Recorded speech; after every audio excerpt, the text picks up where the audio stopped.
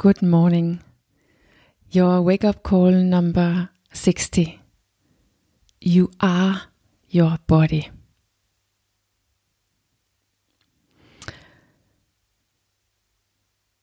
Yeah, this morning I will give you another tough wake-up call if as the mirror wasn't enough. And I know that I yesterday said that you are not your body. And that is still true. And it's not at all the opposite of what I'm saying this morning. So hang on a little. Because I guess you're familiar with a situation where your body just automatically goes out in the kitchen to find something to eat, or that the body by itself stay on the couch even though you had decided to go to bed early, or that your body automatically turn off the alarm clock so that you can sleep on, or that you have started your second glass of wine without you really tasting the first one. Your body can live your life for you.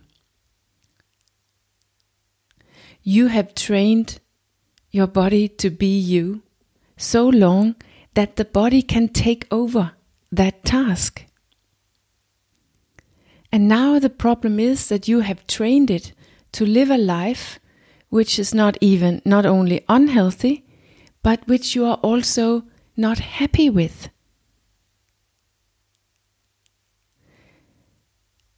How on earth should it be possible for you to be unhappy with the life that your body lives if it wasn't because you were not your body? In all this talk about health, about habits, and even about thoughts and feelings, we kind of overlook that the one we are right now, the one we live as, is expressed in our bodies. Our bodies live like the ones we are. Or that expression, that behavior that we have had long enough. Your body takes that over.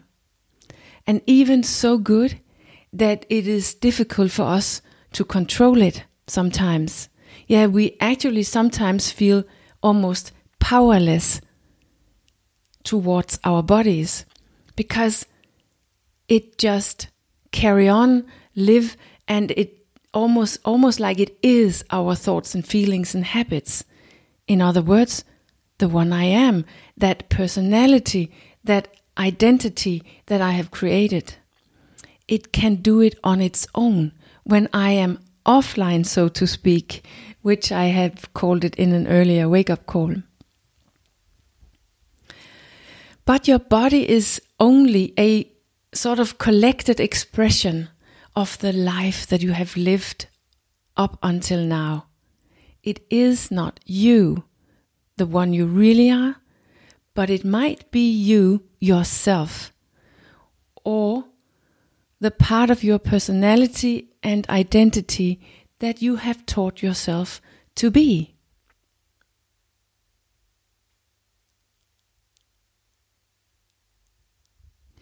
What we need to realize and what is lacking in this whole health discussion is that the body is created by you and is still fed by you. And it doesn't change until you change. That if you want a sustainable change in your body, you create that by changing you, by changing the way you live your life, by changing yourself. Because your body can automatically scan the table for all the delicious vegetables, or take on the shoes and walk to work instead of driving, or get up and go to bed when it's tired, or take deep breath when the stress has passed, or drink tea instead of red wine. If that's what you teach it, it will become an expression of yourself. No matter if it's good or bad, it doesn't care about that. That is your job. I mean, the one you really are. Your body just